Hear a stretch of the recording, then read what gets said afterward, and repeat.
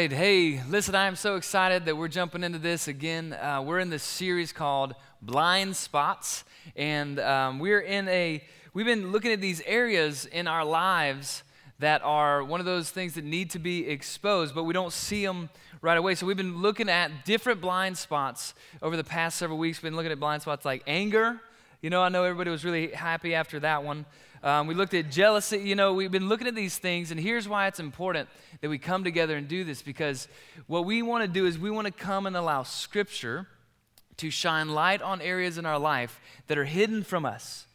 Because only after the Word kind of brings light to these things can they begin to change. Can we begin to actually see what's going on? So that's why we're doing this series, and wherever you're joining us from, we're excited that you've been following along too. Quick shout out to my family in Statesboro. I just hear some cool things happening there. Let's give it up for some cool things happening in Statesboro, by the way. Yeah? Launched a Wednesday service. So that's exciting stuff. So we're in a blind spot, and the one we're talking about tonight is called greed. Everybody say greed. Greed. This is the one that, just feels bad when you say it. You know what I mean? So this past Tuesday, I was meeting with some buddies of mine. One of them, he's a owner of a gym, and he's a coach, and so we kind of get together and we're talking about life. And honestly, I've asked him to help me with health, because apparently that's a big deal to the medical world, and so and for your family is also important. So if I fail, he fails, so that's why we're in this together. But we're talking, and one of our friends was telling us he went up to Atlanta this past weekend, and they went to Lenox Mall. How many of you have heard of Lenox Mall? It's a really fancy, high dollar, kind of crazy mall in Buckhead, Atlanta. And so he was there just kind of like, I can't believe this place exists, kind of thing. And what's crazy is, while they were there, they were a part of a shooting happening. I said that wrong. They were not a part of the shooting happening. They were there while a shooting was happening. And so here's what happens. They come in and they see everybody kind of running away, and so they're like, we're getting out of here too. A few days later is when they see the headlines on this thing. Apparently what happened is there was a guy in the food court. Someone tried to take his watch, which was a Rolex, and he ran. And so they chased him. And they came to the parking deck, and the guy who was stolen from pulled a gun on the guy. And about this time, this is when the police show up. And so the police go to the guy who was stolen from, who now has the gun, and says, "Sir, put the gun down." And he says, "Not going to happen." And so then they take him down. And so here's what happens. This craziness. This guy who was stolen from and now shot and now in critical condition, his day was flipped upside down. This was a complete disaster. When he was telling us this story, I was like, I cannot believe that this is actually happening in our world. I cannot believe that this would take place, because here's why I share this story. At what point did we begin to value the human life less than a Rolex? How does that make sense? How did we get to a place where gaining stuff is now considered worth taking the life? Or the fact that someone doesn't have stuff, they would think about taking their own life, or they would think about compromising their integrity, or they would think about giving up on. At what point did this value system change? You want to know how it changed? Greed. Greed has taken hold. It has twisted our thinking. See, here, greed is the thing that takes hold of us, and it drives us to reach out and take hold of something that we think will satisfy. It's this thing that just grips us, and it forces us to run after these things. And the problem with greed is that it's built on lies. It's built on lies. And so let's do something real quick, because I know for many of us, we're sitting here going like, man, so-and-so really needs to hear this message. If you're like me, you jump into a lot of messages and you start thinking for other people real quick. I want us to discipline ourselves to start here, okay? Start with your own heart. Let's see if this is something that God needs to shine light on for us, and then we'll be able to sort through how to help other people see this thing. So, because honestly, I didn't think this was a thing for me. I'm like, I don't, why would greed, I don't think I make enough for me to be greedy, you know? It's like, I don't see this one happening, but here's what happens. Greed is one of those things that you drift into. I didn't see it happening.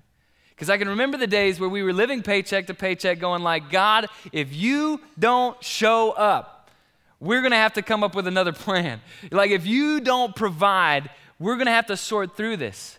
But because of his blessing, because of discipline in our life, because we're saying never again are we living beyond our means, never again are we doing certain things. So now there's cushion in our life, and I've realized that the way that I see stuff has drifted. The way that I want things is changing. Because this is a blind spot that we drift into. If you're like me, you might find that you're in that place too. So start here. Start and let the word shed light on your own life, and then let's see where we can go from here. So we're going to go jump into the scripture. So if you have a Bible, Luke chapter 12 is where we're going to be. Then if you're crazy, we're going to jump to Matthew 6. If you want to hold both places, you can go ahead and get an early start. But Luke chapter 12 is where we're going to be reading from, because Jesus actually addresses this head on. And so if you don't have a Bible with you, that's fine. We're going to put passages up here. I want to encourage you, as a church, listen, as a church, we are built on the Word. All right? You get that? That means like we live according to these words. We would even say these things are living and active. The words of Jesus, the words that we find in Scripture have the ability to make sure that your life is built on something solid. So if you don't have a Bible, we will help you get a Bible. But if you do have one, read it. Bring it with you. Engage the text because it helps you build a foundation. And you need this foundation, especially in a world that thinks that taking a life is worth a Rolex. This gives you something solid. So Luke chapter 12, we're going to pick up in verse 13. Here's what it says. Someone in the crowd said to him, so apparently Jesus, he was a party starter. Everywhere he went, crowds just followed him. It was kind of crazy. So someone in the crowd said, "Teacher, tell my brother to divide the inheritance with me." Here's the guy who's like healing people, raising people from the dead. He speaks and amazing things are happening. And this guy shows up and says, "Tell my brother to share the inheritance with me." All right, you just wasted your chance, but okay. So Jesus replies. He says, "Man, who appointed me a judge or an arbiter between you?" And then he said to them, "Watch out. Watch out. Be on your guard against all kinds of greed. Life does not consist in an abundance of possessions." So here's the story. There's this crowd. Jesus is speaking to them. Here's where me and you are. We're the one who raised our hand and said, "Hey, tell my brother to share the inheritance." We're that guy. We're the one who says, if only someone of influence would step into my world and change my circumstances, everything would be better. If only something happened and I was going to magically get a bunch of money and all my debt was taken care of and I wouldn't have to worry about, then my life would be better. We're the people who are going, life isn't fair, somebody do something. That's what this guy is doing. That's who we are in this story. But notice what Jesus does. He doesn't actually engage the question. He provides a new direction. He does this all the time. Sometimes he answers questions with a better question because the question you asked was not a good question, so he gives you a better question. That's how he deals with a lot of people. But sometimes he goes, we're not even in the right ballpark. And he says, we're going in a new direction. Here's what he says, watch out. Be on your guard against all kinds of greed. Now listen, we're not just talking about money when we talk about greed, right? We're not just talking, so money and possessions are definitely a part of that, but some of us are greedy for experiences. Some of us are greedy for acknowledgments. Some of us are greedy for likes. Like if I don't get enough likes, my self-worth feels off. Some of us are greedy for information. For some of us, that looks like degrees because we think that if I have enough degrees, then maybe someone will approve me. But if I have this behind my name, then maybe then I'll know what living is really like. So greed has a lot of different forms. And so he says, be on guard against all kinds of greed. And then he says this, because life does not consist in an abundance of possessions. Jesus is exposing the blind spot in this guy. He says, you think if your inheritance situation was solved, You think if you got all this money, things would be better for you. You think everything would change and your life would be awesome. And Jesus is saying, that's not going to happen. It won't. Stuff is never enough. And so here's what Jesus does. The word he uses for greed is this. Pleonexia. Everybody say pleonexia. Pleonexia. There you go. It's just kind of fun to say. It's a compound word, though. Here's what it means. It means pleon is more, echo is have. So this idea of greed is I desire to have more and more and more. He says, be on guard against this desire to have more and more and more. Because here's the reality about desires. They're infinite. They're never satisfied, right? You eat a burger at Five Guys and it's amazing. Guess what happens that night? You're hungry, right? You eat, you get hungry again. You get thirsty. You drink and you will be thirsty again. Our desires are never fully and finally satisfied. They are infinite. Think about that. Within every human is something that is infinite. Their desires. You know why? It's by design. So that your soul would thirst for only one who is infinite, who can actually satisfy your life.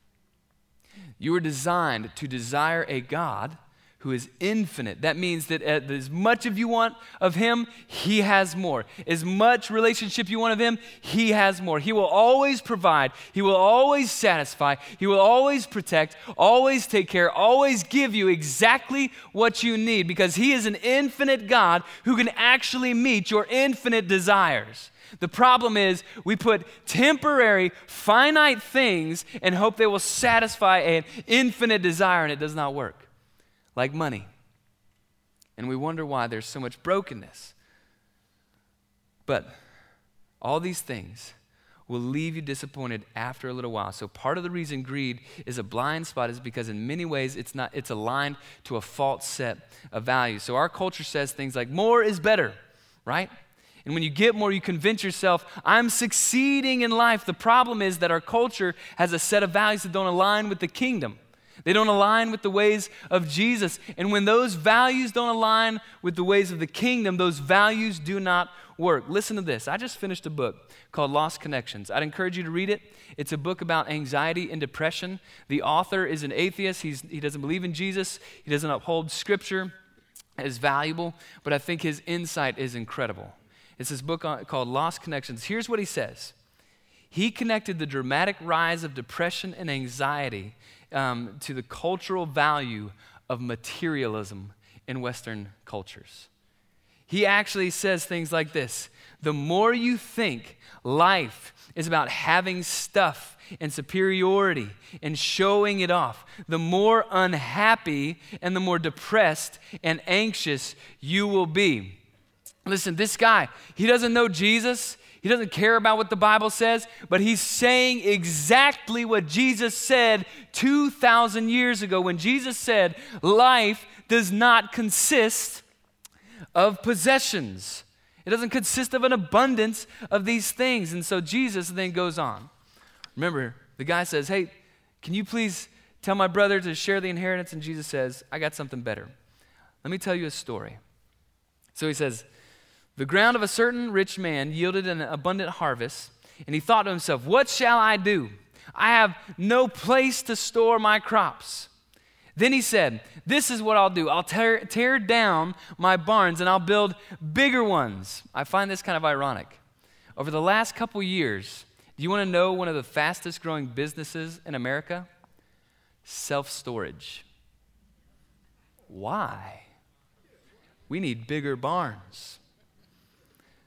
And so it says, there I will store my surplus grain. And I will say to myself at that point, you have plenty of grain laid up for years. Take life easy, eat, drink, and be merry. All right, so we're going to hit pause real fast because we need to see why greed is such a blind spot for us and gets us stuck. What did the man just say? He said, okay, if I do this, I'm going to build bigger barns. I'm going to find place to store. If I do this, then I will be happy.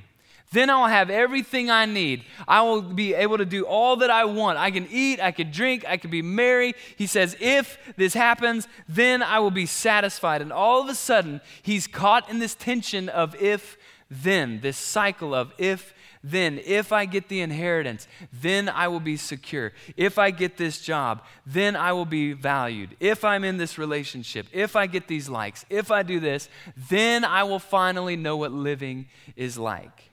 This vicious cycle of if and then. And I don't know how to break that cycle other than generosity and contentment. But I was thinking of somebody who's like, who is a person that is caught in this cycle of if, then? And it's this guy right here. See if we got it right here. Schmiegel. Right? You know this guy? If you don't know this guy, what are you doing? You got some movies to watch. Okay, so this is Gollum, right? He had spent his entire life running after what? A ring. He's running, if I get this ring, everything will be better. If I get this ring, then I will have power. If I get this ring, then all my life dreams will come true. If then, he's trapped in this. He's driven to madness by his desire for the ring. And so when you watch this movie, you think, man, I can't believe that guy. I can't believe he would waste his life in this cycle. But what do we do with people today in America who are like that? Driven to madness. We promote them. We honor them, right? We say things like, man, look at that work ethic. Man, look at that drive. We say like, look, she's the first one in and she's the last one to leave. Now look, I'm not saying that we shouldn't work hard. All right? I'm not saying that I'm against work. I think that is unbiblical and I think it is sinful because we were created for work. Listen, work was part of humanity before sin was. And it's going to be a part of our existence after sin is finally done away with. We were created to work because it honors our Creator. We were designed for this. That's why Christians everywhere should be the best in their field because we were made to work and work well because we're working for Jesus, not something else, not money, okay? So I'm not against that, but here's what I am against. Here's the question. Who are you working for? Are you working for God or are you working for someone or anything else? See, I think sometimes we have such a limited perspective on what it means to live. Look at what John 10:10 says. It says, the thief comes to steal and kill and destroy. I have come that you may have what? Life, and life to the fullest. Other translations say life abundantly. See, the evil in our world tries to steal and kill and destroy. Do you know how? The devil steals by giving. The devil steals from us by giving you something to take hold of that is far less significant than what God is making available to you. So you're running after things of insignificance while God is going, do you know what I have in store for you? In God's kingdom, here's what's interesting. The way that we gain life is by giving. Look at Matthew 16, verse 24. It says, then Jesus said to his disciples, whoever wants to be my disciple must deny themselves, take up their cross, and follow me. For whoever wants to save their lives, right? Whoever's going to work hard and make sure they're secure in everything and they're going to do those things, those are the ones who lose it. But whoever loses their life for me, what happens? They find it. What good will it be for someone to gain the whole world yet forfeit your soul? Remember, the devil steals from you by giving. He says and promises, I will give you the world. But what he doesn't say is it's going to cost you your soul. And God says it's different. I wrote the rule book on the universe, and you need to play by my rules. To gain in the kingdom, you gain by giving. So how many of us would exchange anything for our soul? Again, in the kingdom, we gain by giving. But let's jump back to our story, okay? So Jesus tells a story, the man who said, I'm going to build bigger barns. I'm going to provide security for myself. Verse 20, God said to him, you fool, this very night your life has been demanded from you. Then who will get what you have prepared for yourself? Greed makes everybody think about who? Themselves. Greed makes us all think about me. And when it's all about you, you become blind to others and blind to what matters. And so look how he wraps this thing up. This is how it will be for whoever stores up things for themselves, but is not rich toward God. So what is Jesus saying about greed? You ready? And we're kind of all around it the whole time, but greed is the thing that takes hold of us, and it drives us to take hold of something else that we think is going to satisfy. But when we take hold of it, we get stuck. Because greed is a trap. It's promising you a better future, but what it does is it steals from you your future. So what do we do about this? We're actually going to jump to Matthew 6 now because we're in the same teaching that Jesus is giving. And he's going to give us 3 questions to think about. So if you got a Bible, or you got to jump over there to Matthew 6, verse 19. Here's what he says. He says, do not store up for yourselves treasures on earth. Like, don't waste your time doing this, because that's where moth and vermin destroy. This is where thieves break in and they steal. Okay? But store up for yourselves treasures in heaven, where moths and vermin do not destroy, where thieves do not break in and steal. For where your treasure is, there your heart will be also. So here's number 1 question for you. You ready? For which kingdom are you living? Here and now. Which one are you living for? Because Jesus says one is going to satisfy and the other will not. One is going to last and the other will not. And earlier in Matthew, Jesus is actually saying, like, the kingdom's already started. We're not talking about lay up treasures for heaven for one day when you die, then you'll reap all the reward. He's saying, like, I have brought the kingdom to you. When Jesus stepped on the earth and then stepped on the cross and then broke through death and the grave, he said, the kingdom is now here. It's not finished, but it is coming. And so he is saying, live for the kingdom here and now. But the kingdom is interesting for us because if you're like me, I never grew up in a place that had a king. You know what I mean? Like, I don't know what it means to honor the king. And so here's maybe a way that's helpful for us to think about it. Think about it in terms of citizenship. If you are a follower of Jesus, your citizenship is in heaven. Your citizenship is under God.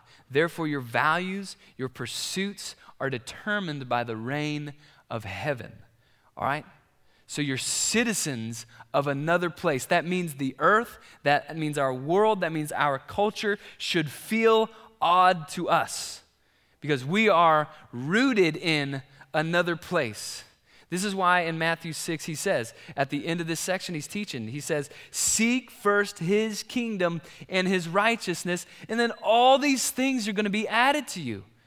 He says so many of us are running after these things, and he says if you just flipped it, if you just lived for my kingdom, if you just lived as a citizen of heaven now, all these things you're worrying about, I would give them to you anyway. You're worried about food, I would provide. You're worried about clothes, I'm going to provide. You're worried about security, I will provide for you. But seek first. This is about priority. Are you first a citizen of heaven or a citizen of earth? I love the way C.S. Lewis says this. He says, aim at heaven and you will get earth thrown in. Aim at earth and you will get neither.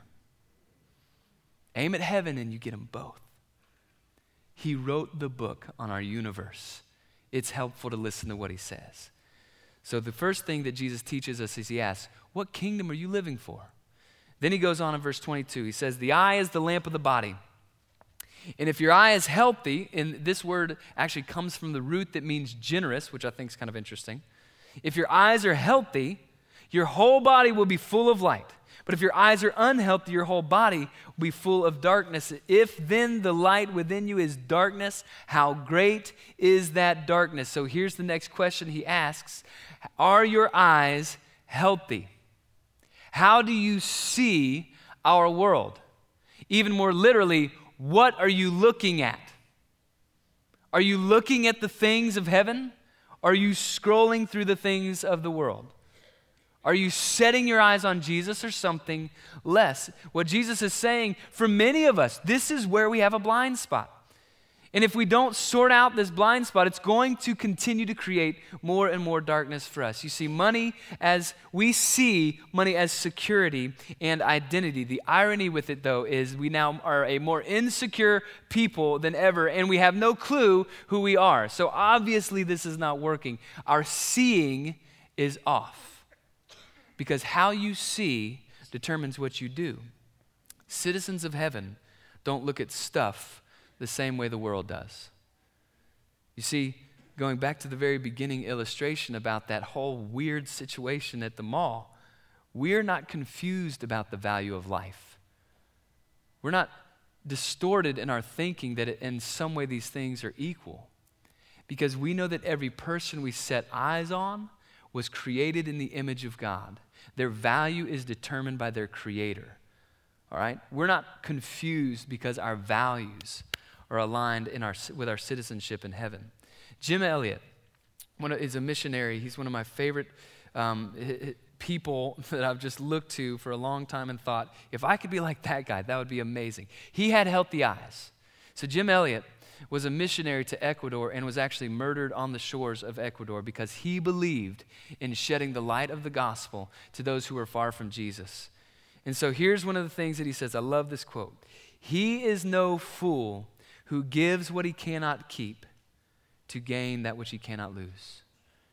Think about that. You build bigger barns, you put your stuff in there, that night you die, and it goes to someone else. You can't take it with you. It never lasts. So Jim Elliot says, he is no fool. She is no fool to give what you cannot keep to gain what you cannot lose. He had healthy eyes. You see, he might have lost his life early, but he was one of the few who actually knew how to live, if you have the right eyes. Let's keep going. There's one more question we need to get to. Verse 24, here's what he says. No one can serve two masters. Either you will hate one and love the other, or you will be devoted to the one and despise the other. You cannot serve God and money. So Jesus puts a name on it. He says, look, you cannot serve both God and money. You see, our greater problem is not that we find ourselves in a situation where we're picking God or money. For us, the biggest problem is we think that we can in some way have God and the things of this world, and that Jesus is just going to be okay with it. We think that we can have one foot in heaven and one foot on earth, and that our God's going to be fine with it. That's not how it works. By choosing both, by holding hands with God and hands with the world, you're actually saying, Jesus is not enough for me. Which is why he raises this question. He says, do you trust that Jesus is good and that he is enough? You can't serve God and money. So do you trust that when Jesus says he is good and he is enough, do you actually believe that? Are you living according to that or something less? I love how N.T. Wright describes Jesus' kingdom, all right? Listen to this. The kingdom of God is at its heart about God's sovereignty, sweeping the world with love and power. So the human beings, each made in God's image and each one dearly loved dearly, may relax, listen to this, they may relax in the knowledge that God is in control. That doesn't come from serving money. There's no relaxing. I mean, think about your own life. When is the last time you relaxed because of money? If I look at my own life, I'm like, that's one of the things that stresses me out more than anything else. But for those who serve God, we have been given this great gift of relaxing in the knowledge that our God is in control. You see, for many of us, we're stuck because of greed. And as a result, we're missing what Jesus actually is making available to us. All right?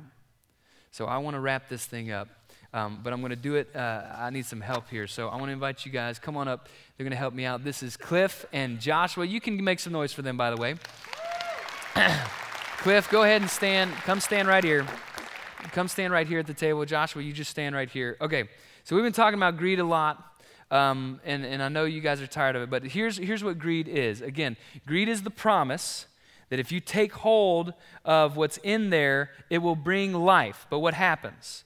You get stuck, right? You know this illustration. You've seen this, right? You probably haven't seen such a buff man doing it before, but you're welcome, I guess. Okay, so this is what greed does. It makes all kind of promises that if you just take hold of this, life will be better for you, but it gets you stuck. But here's where greed is a blind spot for us. Cliff, I would like you to take hold of that, don't let go, but I would like you to also go be with your son.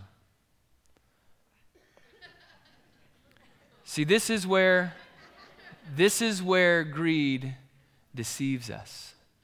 Greed promises that I can give you something very important. I can give you life. But what greed actually does is it keeps you from actually living. It keeps you from what's most important. This is what happens. Okay, now, you can go ahead and let go of that. And I want you guys to flip spaces real quick. Yeah, can you let go of that? Okay.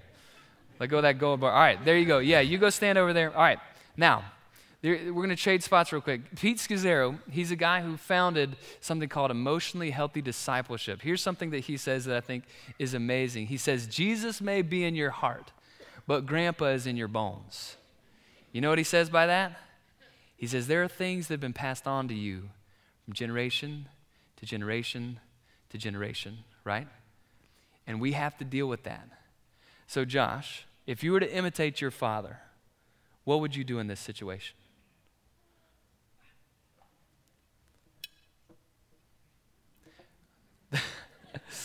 So here's what I want you to see. Cliff, is this what you dream for your son? Not at all. Is this what you would call living? Because what happens is we live this way, and as a parent, we're stuck and we're trying to pull those things. But as a parent, we're saying things like, I just am doing this for my kids. I just want them to have what I never had. I don't want them to experience those same kind of things. But the reality is that I'm pretty sure a child would want their father. I'm pretty sure the child would want their mom to be present with them. All right? But then our kids grow up watching our example, and then they go do it the same way, and we wonder, why would you do such a thing?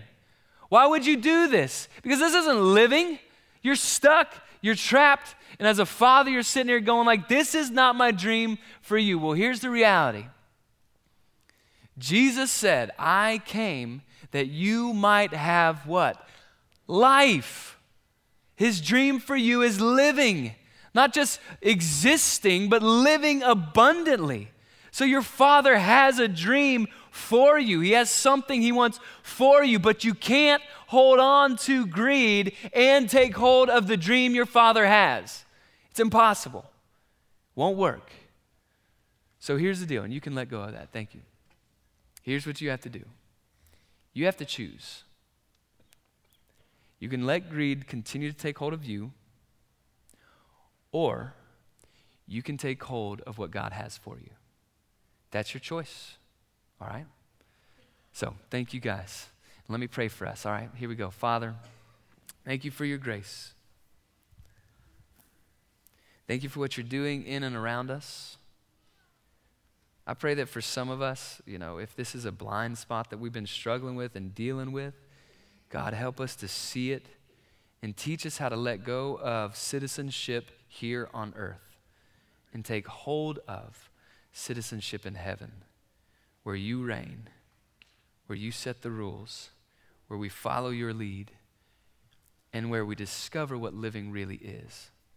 So help us with that, Jesus, we pray in your name alone. Amen.